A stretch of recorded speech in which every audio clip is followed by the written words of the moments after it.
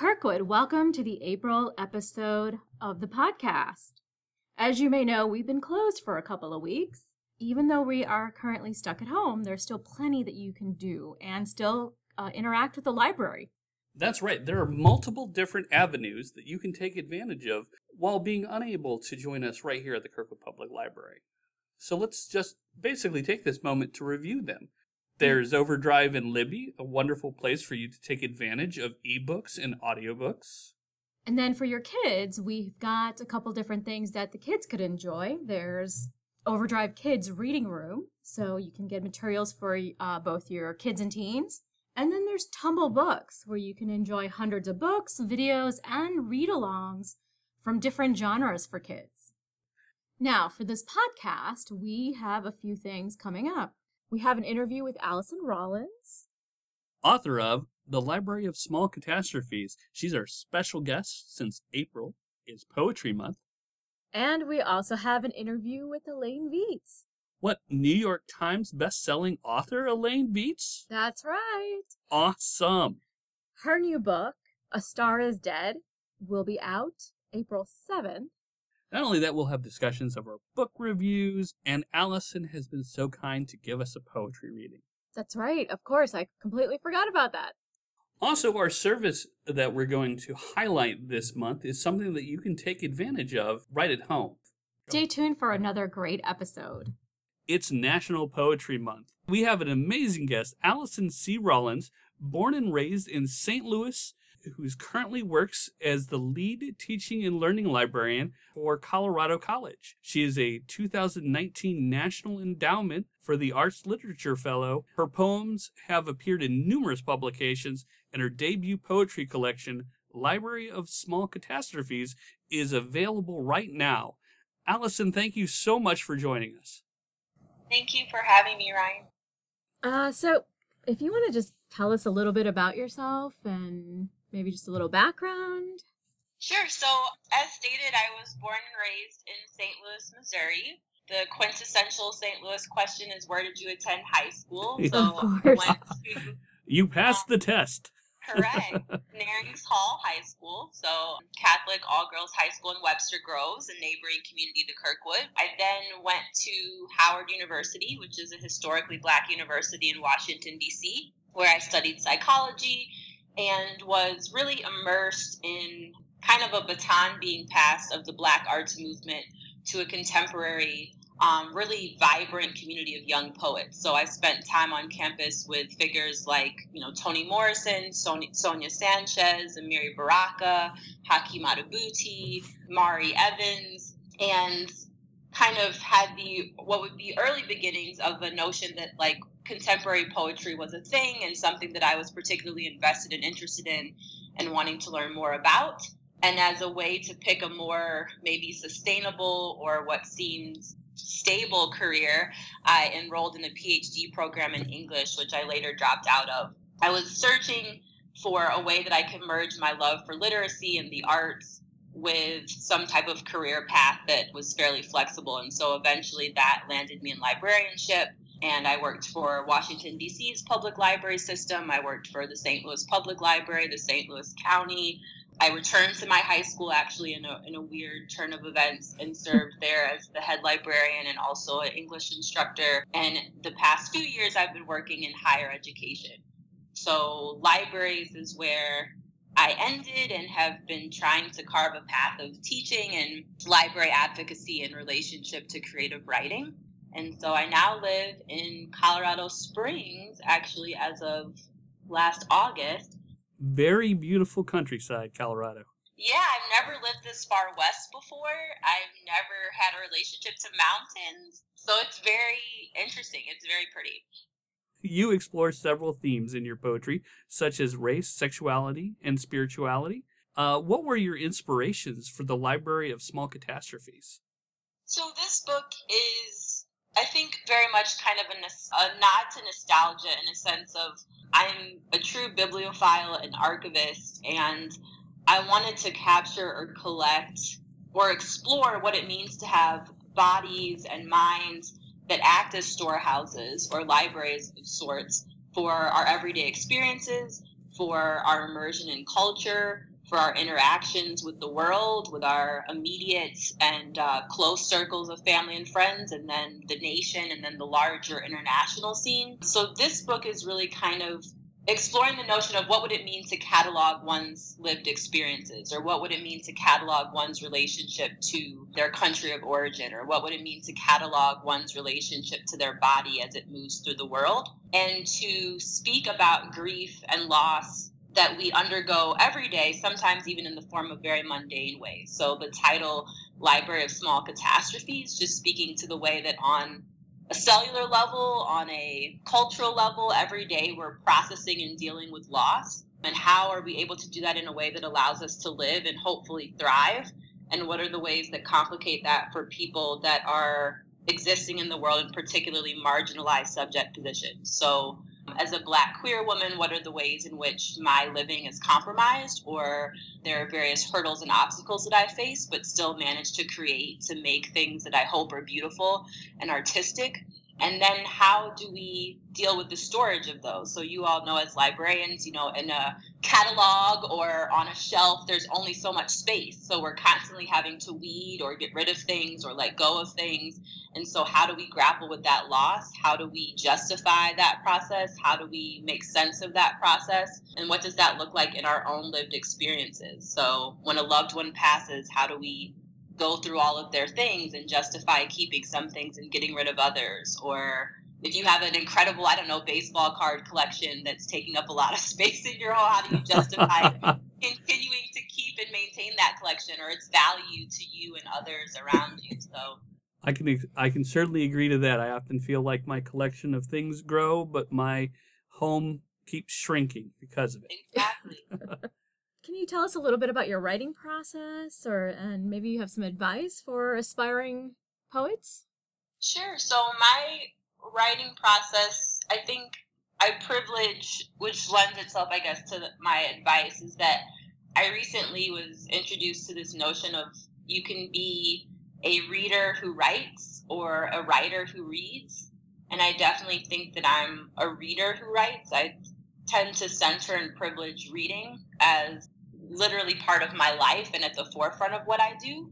And so much of my writing process comes out of constant immersion in reading and being introduced to as many texts as possible. And so the joy of working in a library has been, even sometimes without my own knowing, students are constantly approaching me to look up research topics or things that they're interested in.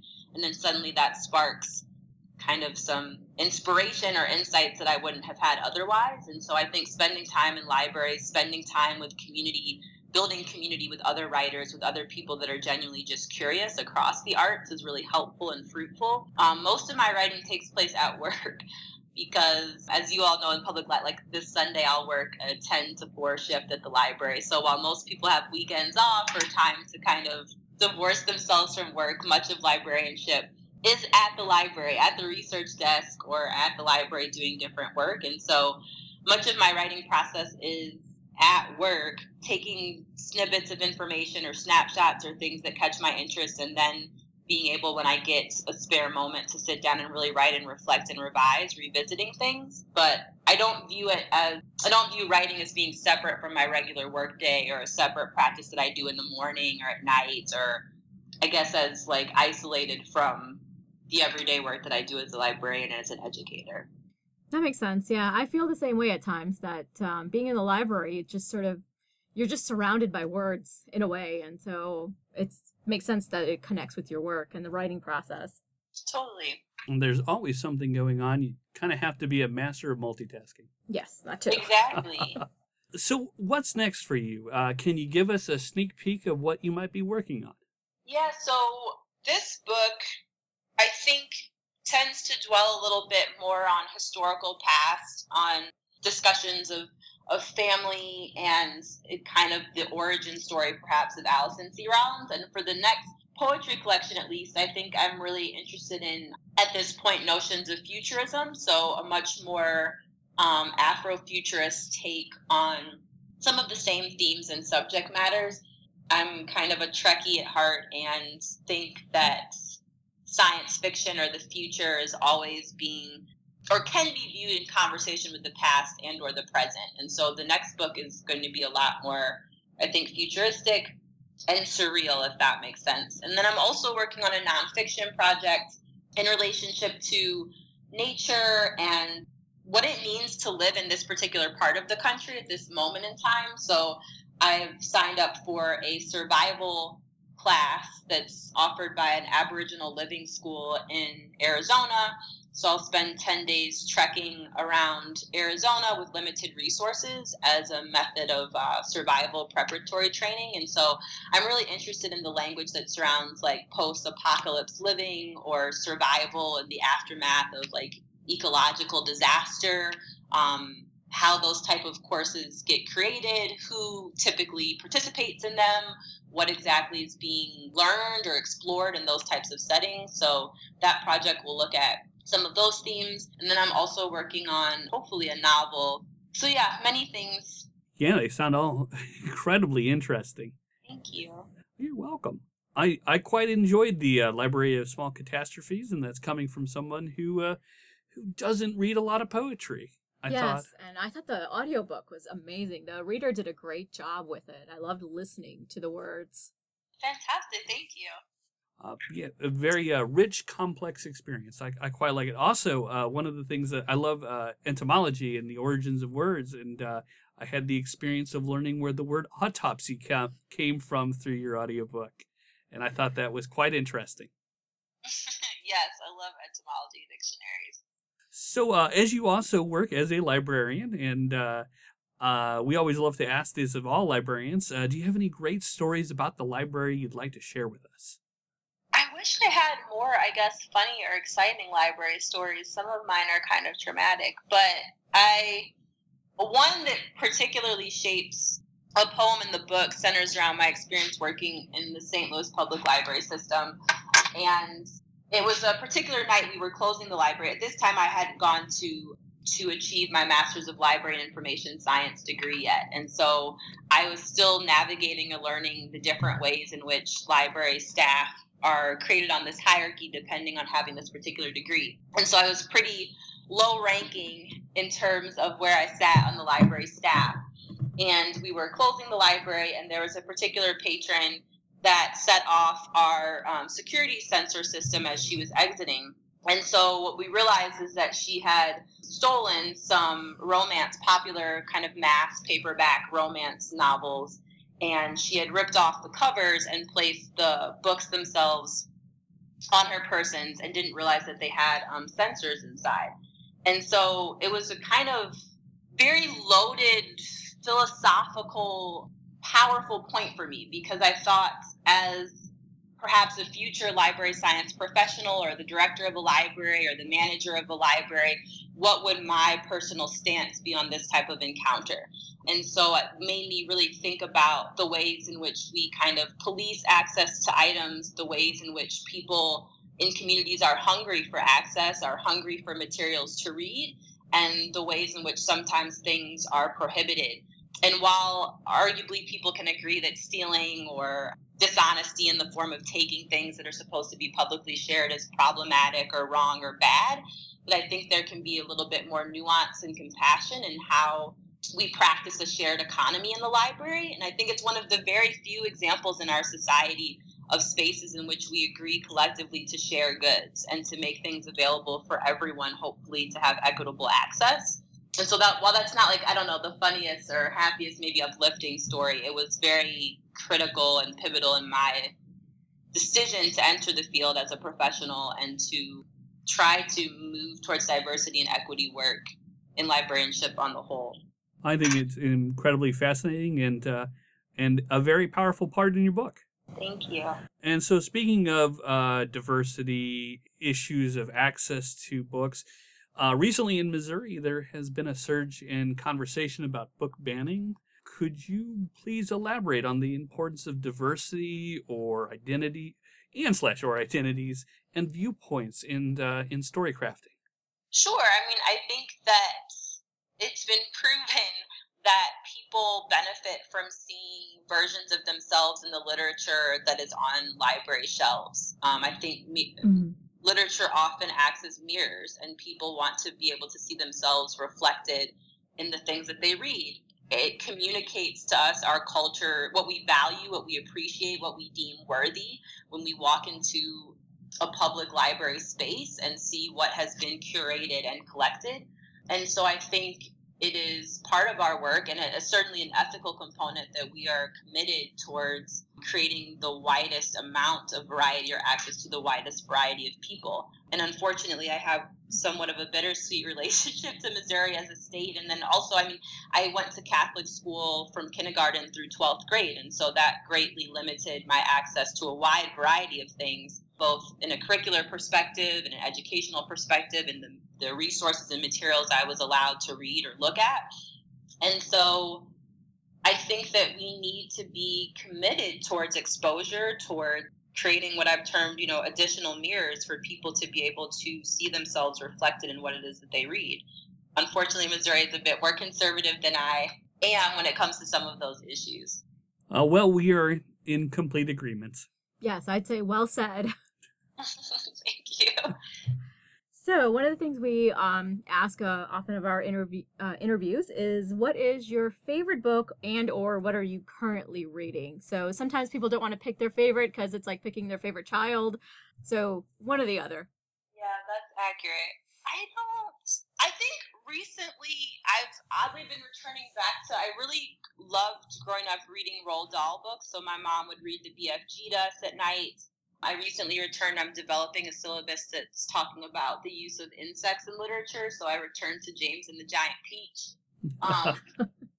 Yeah, I think those books were really, really formative to me in terms of the use of surrealism and merging, I guess, magical realism with just narrative reality in ways that really made sense to me as a child. And I never really got extensively into Harry Potter or some of the other Twilight books, some of the other big time fantasy collections, but Roald Dahl's novels have still continued to resonate with me in a particular type of way that I find really valuable and impressionable on my writing career. And then in terms of things I'm currently reading, that list is always extremely long as a librarian. So Yes, we can relate to that. Stacks are huge. Yeah, my nightstand is covered. Exactly. Thank you for joining us today, Allison. We appreciate your time. Thank you so much for having me. Our guest today was Alison C. Rollins. Allison, thanks again. Thank you. So, Kirkwood, I don't know if you've heard, but we have a new service. It is called Universal Class. And this is a great program that you can find by just going to our website and clicking on Universal Class. They have over 500 online classes. They offer a variety of courses on subjects like computer training, writing skills, accounting, pet care, and so much more. Continue your education with Universal Class right from your home with your Kirkwood Public Library card. Many of our patrons will know our special guest, Elaine Viets, as a former St. Louis Post-Dispatch columnist, a prolific New York Times bestseller, and an award-winning mystery novelist. Her newest book, A Star is Dead, will be available later this month in bookstores and in your Kirkwood Public Library. Elaine, we are so pleased you can join us today. I'm delighted to be here. Thanks for contacting me. Oh, it's our pleasure. All right, so we're going to just jump right into the questions. So, Jigisha, would you take it away? So our first question is, A Star is Dead is the fourth title in the Angela Richman Death Investigator Series. Would you introduce our patrons to Angela Richman? Who is she? Angela Richman is a death investigator. And what's interesting about a death investigator is this is a fairly new profession. And it's was created in St. Louis.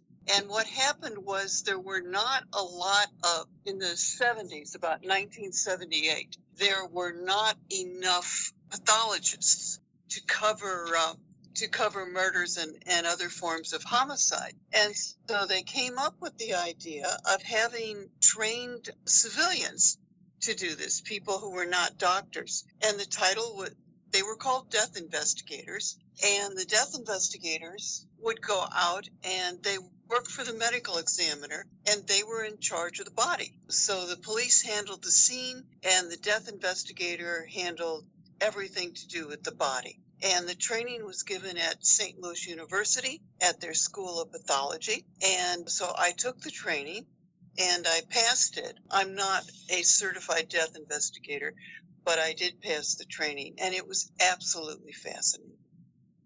Wow, that is fascinating. So is this similar to like a coroner, or is that different? It's different. A coroner is elected. It's an elected official. And a coroner does not even have to be a medical doctor. In fact, in one state, there's a coroner who also runs the ambulance service. So he's got a bit of a tie-in with his job.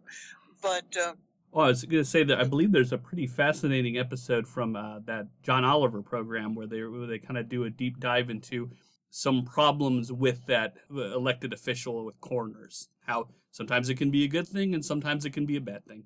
Right. And that Oliver episode, which I've seen, is amazing, and it really hits the nail on the head. But Angela works for she works for Choteau County, and Choteau County is a mythical it's a mythical county. It's very similar to the richer parts of St. Louis County. And when I was a reporter, I worked a lot of this area. And so Angela is covering some of the stories that I couldn't write about when I was a reporter for the Post. Oh, nice. Sounds pretty interesting. Well, spoiler free, could you summarize your new book, A Star is Dead, for us? Sure. A Star is Dead concerns a celebrity, and she's mostly famous for being famous. I think you are familiar with those kinds of celebrities. She was a great beauty in the 1960s, and she was in a couple of movies. One was called Flower Power, and the other was called Eternally Groovy. And now she is a one-woman show, and her last stop is in St. Louis, and she's giving her one-woman show there, and then she's going to Choteau County. And Choteau County is just delighted and agog to have this celebrity coming for a party. And so everyone comes forward for it. And what her name, the celebrity's name is Jessica Gray. And by the time Jessica finishes her visit, everyone wants to kill her. Oh, no. She's managed to insult everyone. What happens is Jessica leaves in her limousine. She has a seizure. She's just drunk her kale drink. She's peddling this kale drink, which is supposed to bring you eternal youth. And it seemed to me the most disgusting thing that I could make that people would pay a lot of money for. But I agree. She's got her kale drink here. She drinks it in front of a large group of people, and she says, "This is what's, keeps me the way I am, forever beautiful." And then she gets in her limousine, and on the way there, she has a seizure and dies. So there are 4 people in that limousine, and one of them poisoned her. And the question is who? So it's kind of a locked limo mystery, and I had a lot of fun with it. I hope you'll enjoy it. I bet we will. I mean, who doesn't love a locked room mystery? I was going to say that sounds exactly kind of what it is. Yes. All right, so the next question is, so you, as you mentioned earlier, you took the medical legal Death Investigators course at St. Louis University. So was that the inspiration to the Death Investigator series, or was it basically what came first, the chicken or the egg? Okay, first I took the course. Oh, okay. And that was the inspiration for the series. So far as I know, there are no other Death Investigator series.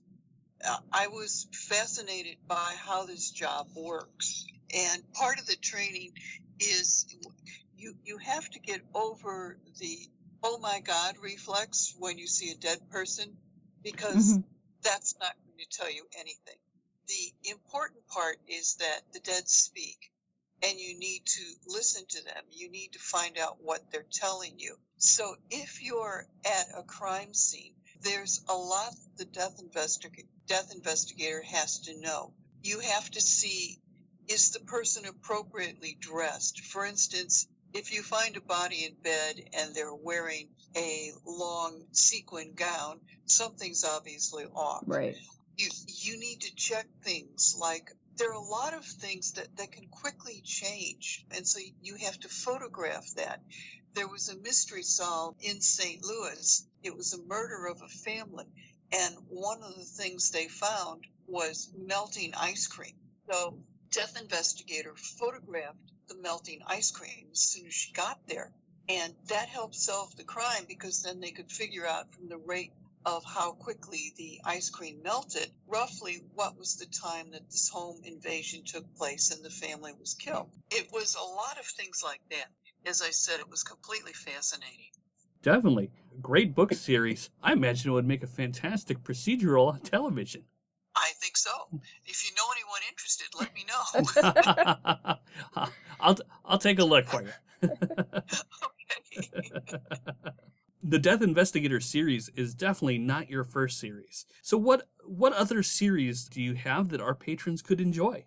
I have 3 other series, and one is the Josie Marcus Mystery Shopper series. And that's a cozy series. It's very different from the forensic series.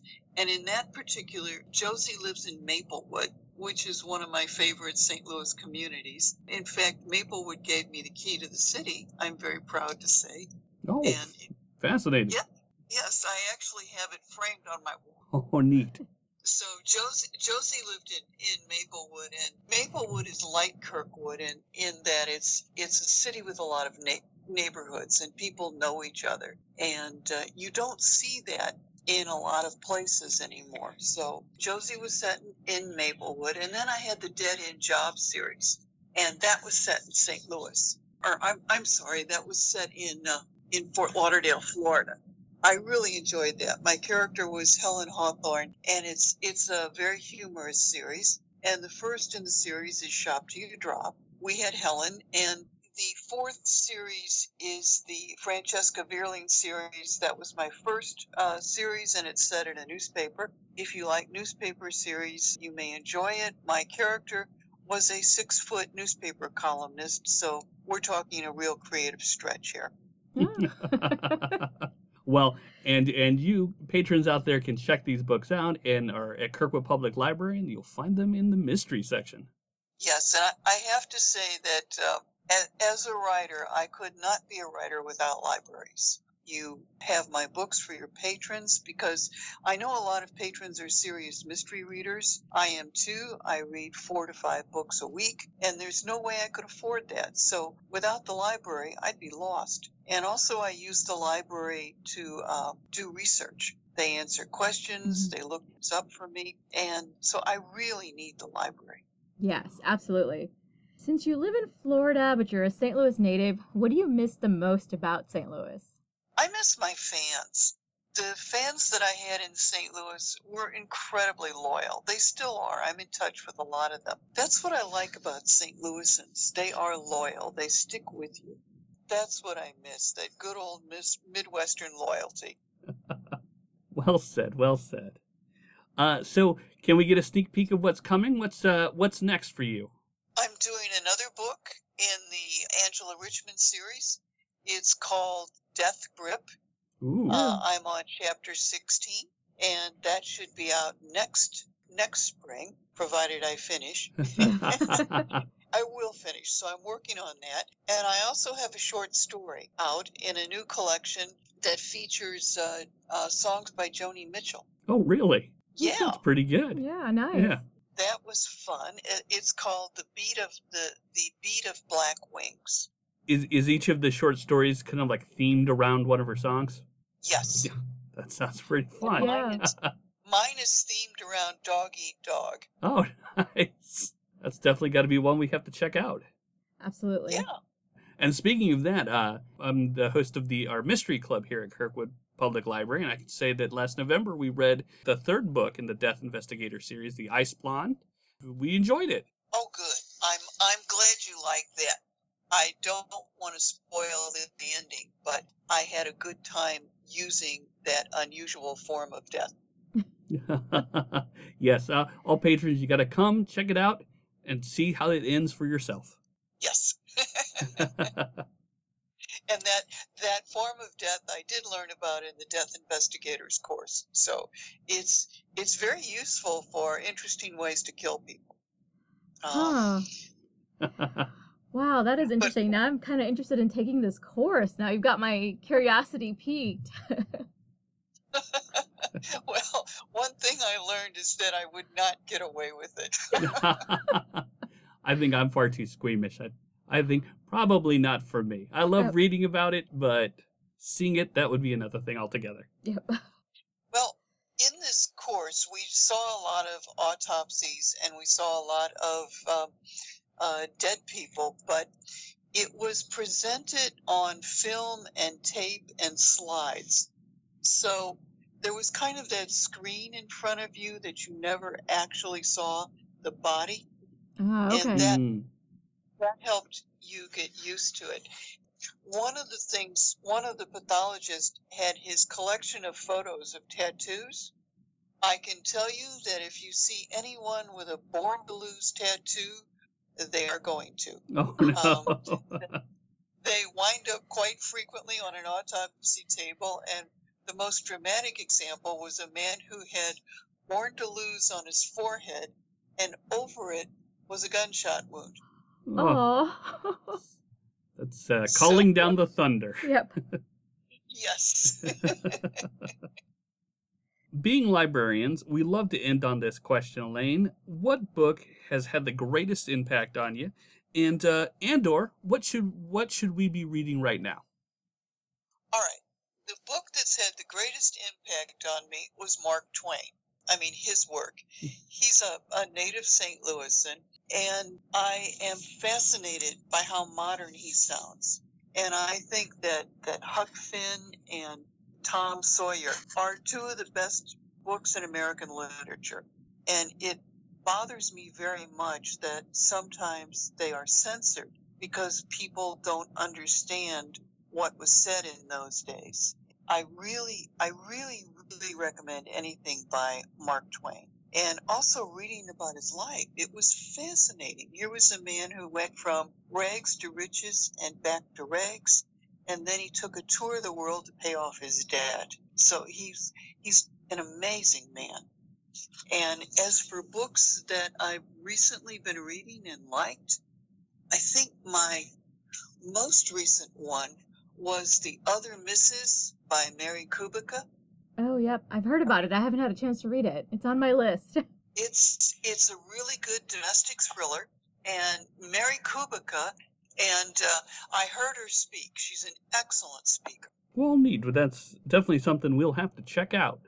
Now, something else you want to check out is if you're familiar with Charlaine Harris. I am. Yep.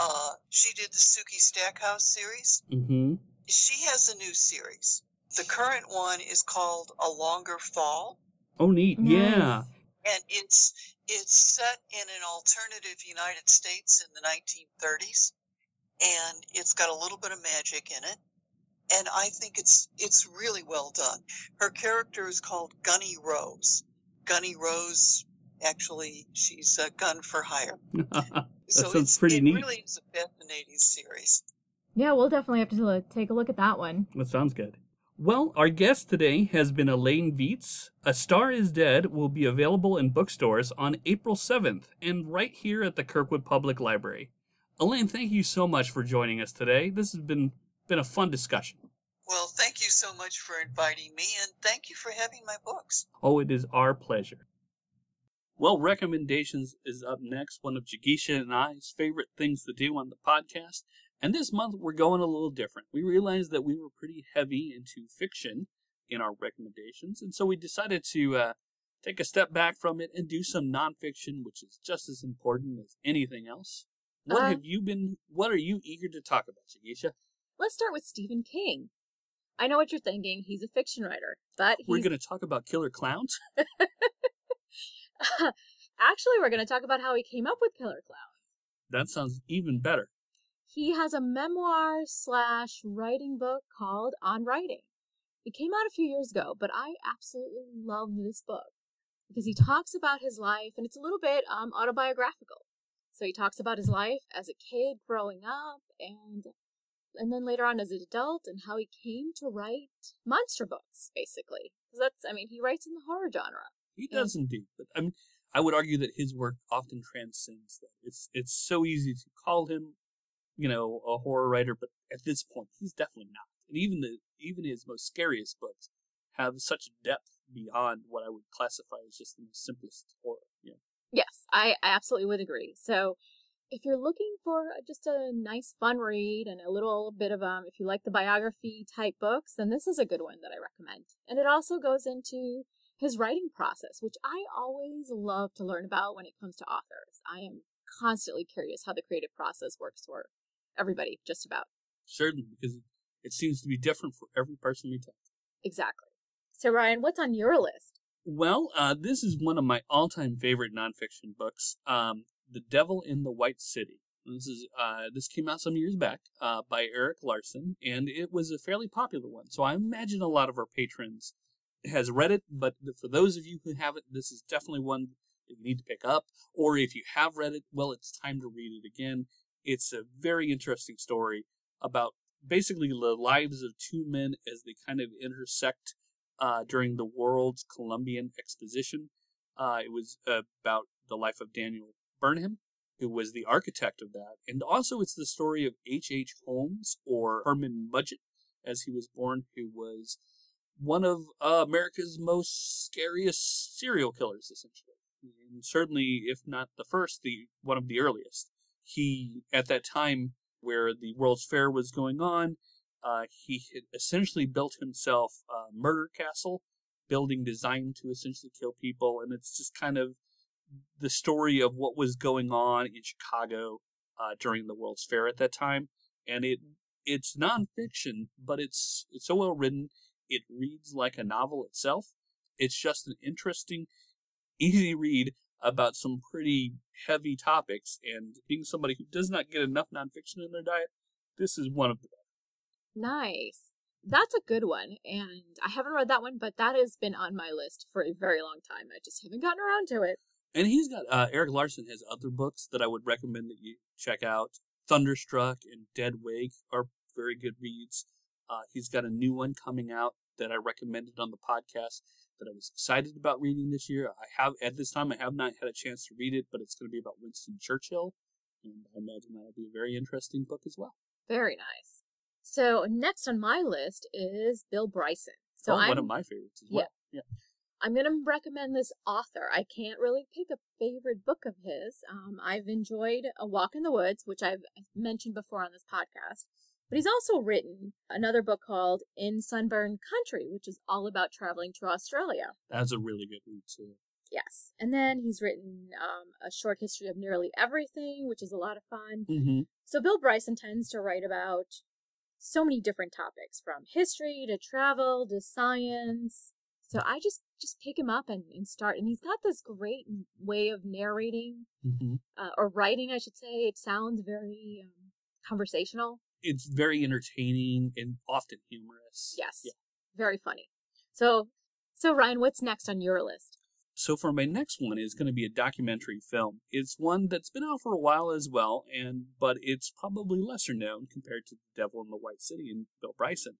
It's the movie King of Kong, or A Fistful of Quarters, and it's a pretty entertaining film. It's basically the story of a out-of-work, laid-off school teacher named Steve Wiebe, and so he decides to basically spend his time by playing a Donkey Kong cabinet arcade game out in his garage, and he ends up becoming incredibly good at it. And it's basically his story about, and then his kids kind of get him to basically go for the world champion of Donkey Kong. And so it's basically his story about trying to do this, while at the same time it's the story of a gentleman named Billy Mitchell, who at that time held the Donkey Kong record. And basically it kind of becomes the two of them going head to head. Billy becomes this character who kind of pulls out all these stops to try to prevent Steve from getting close to his record. It's a really interesting and complex film about Chew characters who are kind of locked in this pseudo-combat. It watches a lot like a Gus Van Sant film, kind of in the Best in Show feel, or like it's almost a comedy, but it's a real-life event. So it's a very interesting documentary, and if you like arcades, or if you just like those kind of stories, I would definitely recommend The King of Kong. All right, that sounds good. Should I ask who won, or I guess maybe that's a spoiler? Well, that is a spoiler, and, again, like all these things, like a movie, you can have a definitive ending, but real life doesn't always work that way, and so I feel like the ending is definitely a good ending to the story, but, we all go on. All right, well, you'll have to check it out and see for yourself what happens. Some of the nonfiction books that I tend to read are either how-to books or biographies. So my next book is another biography. And I highly recommend Steve Jobs, a biography by Walter Isaacson. This book is incredibly well written. He interviewed Steve Jobs while he was still alive and got a lot about Steve Jobs and his life. And Steve Jobs is just a very interesting character. He at one point in his life was a fruitarian, so he only ate fruit. It talks about his startup of Apple and of Pixar. So I highly recommend this book. Yes, Steve Jobs, very interesting character. That's got to be a very good read. It is, and... Speaking of complex people, right? Exactly. I tend to gear towards creative, so he is another creative person, and his process was just very different. All right, my last recommendation for this month is the book Dead Mountain by Donnie Escher. And this is the true story of the Dateloff Pass incident, which is one of the biggest, kind of scariest history mysteries. I love that. History mysteries. He's got rhymes. Yeah, that's right. I said that poorly, though. One of the more scarier history mysteries. Well, in February of 1959, so like 9 hikers go out into the Russian wilderness, essentially towards the Dateloff Pass, which is, I've already forgotten the name of it's basically the Dead Mountains, it translates out. And so they go out there, and then they die under mysterious circumstances. They disappear, and when people, go to look for them, they find that they had fled the tent that they were staying in without proper clothing. They were found with elevated levels of radiation.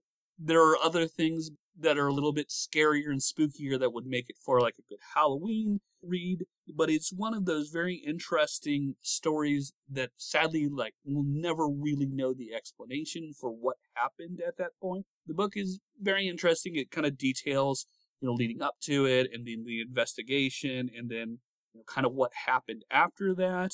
So it's definitely one of those that if you kind of like a spooky story, a Roanoke disappearance, or a Mary Celeste, this is one of the more scarier ones that I think, because when they find these 9 people, well, what happened? To this day, we don't have a complete answer, but the book is very interesting. Oh, I am intrigued. Okay, I'm probably going to go check this out right now.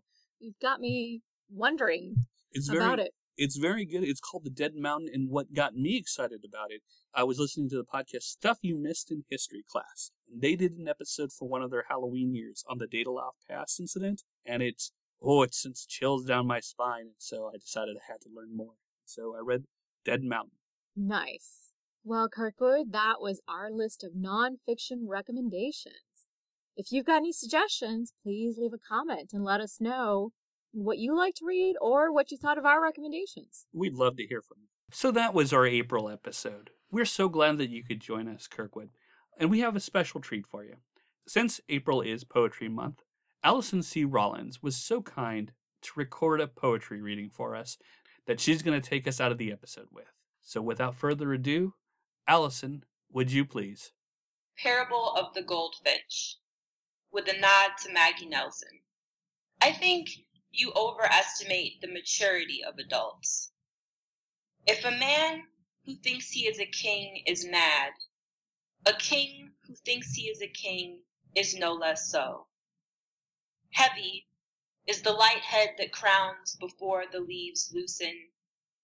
Beneath the mask of a father is a grapefruit, a boy in fear of his own fingers. From fear's fetus comes the notion of gratitude. We are indebted even before we are born.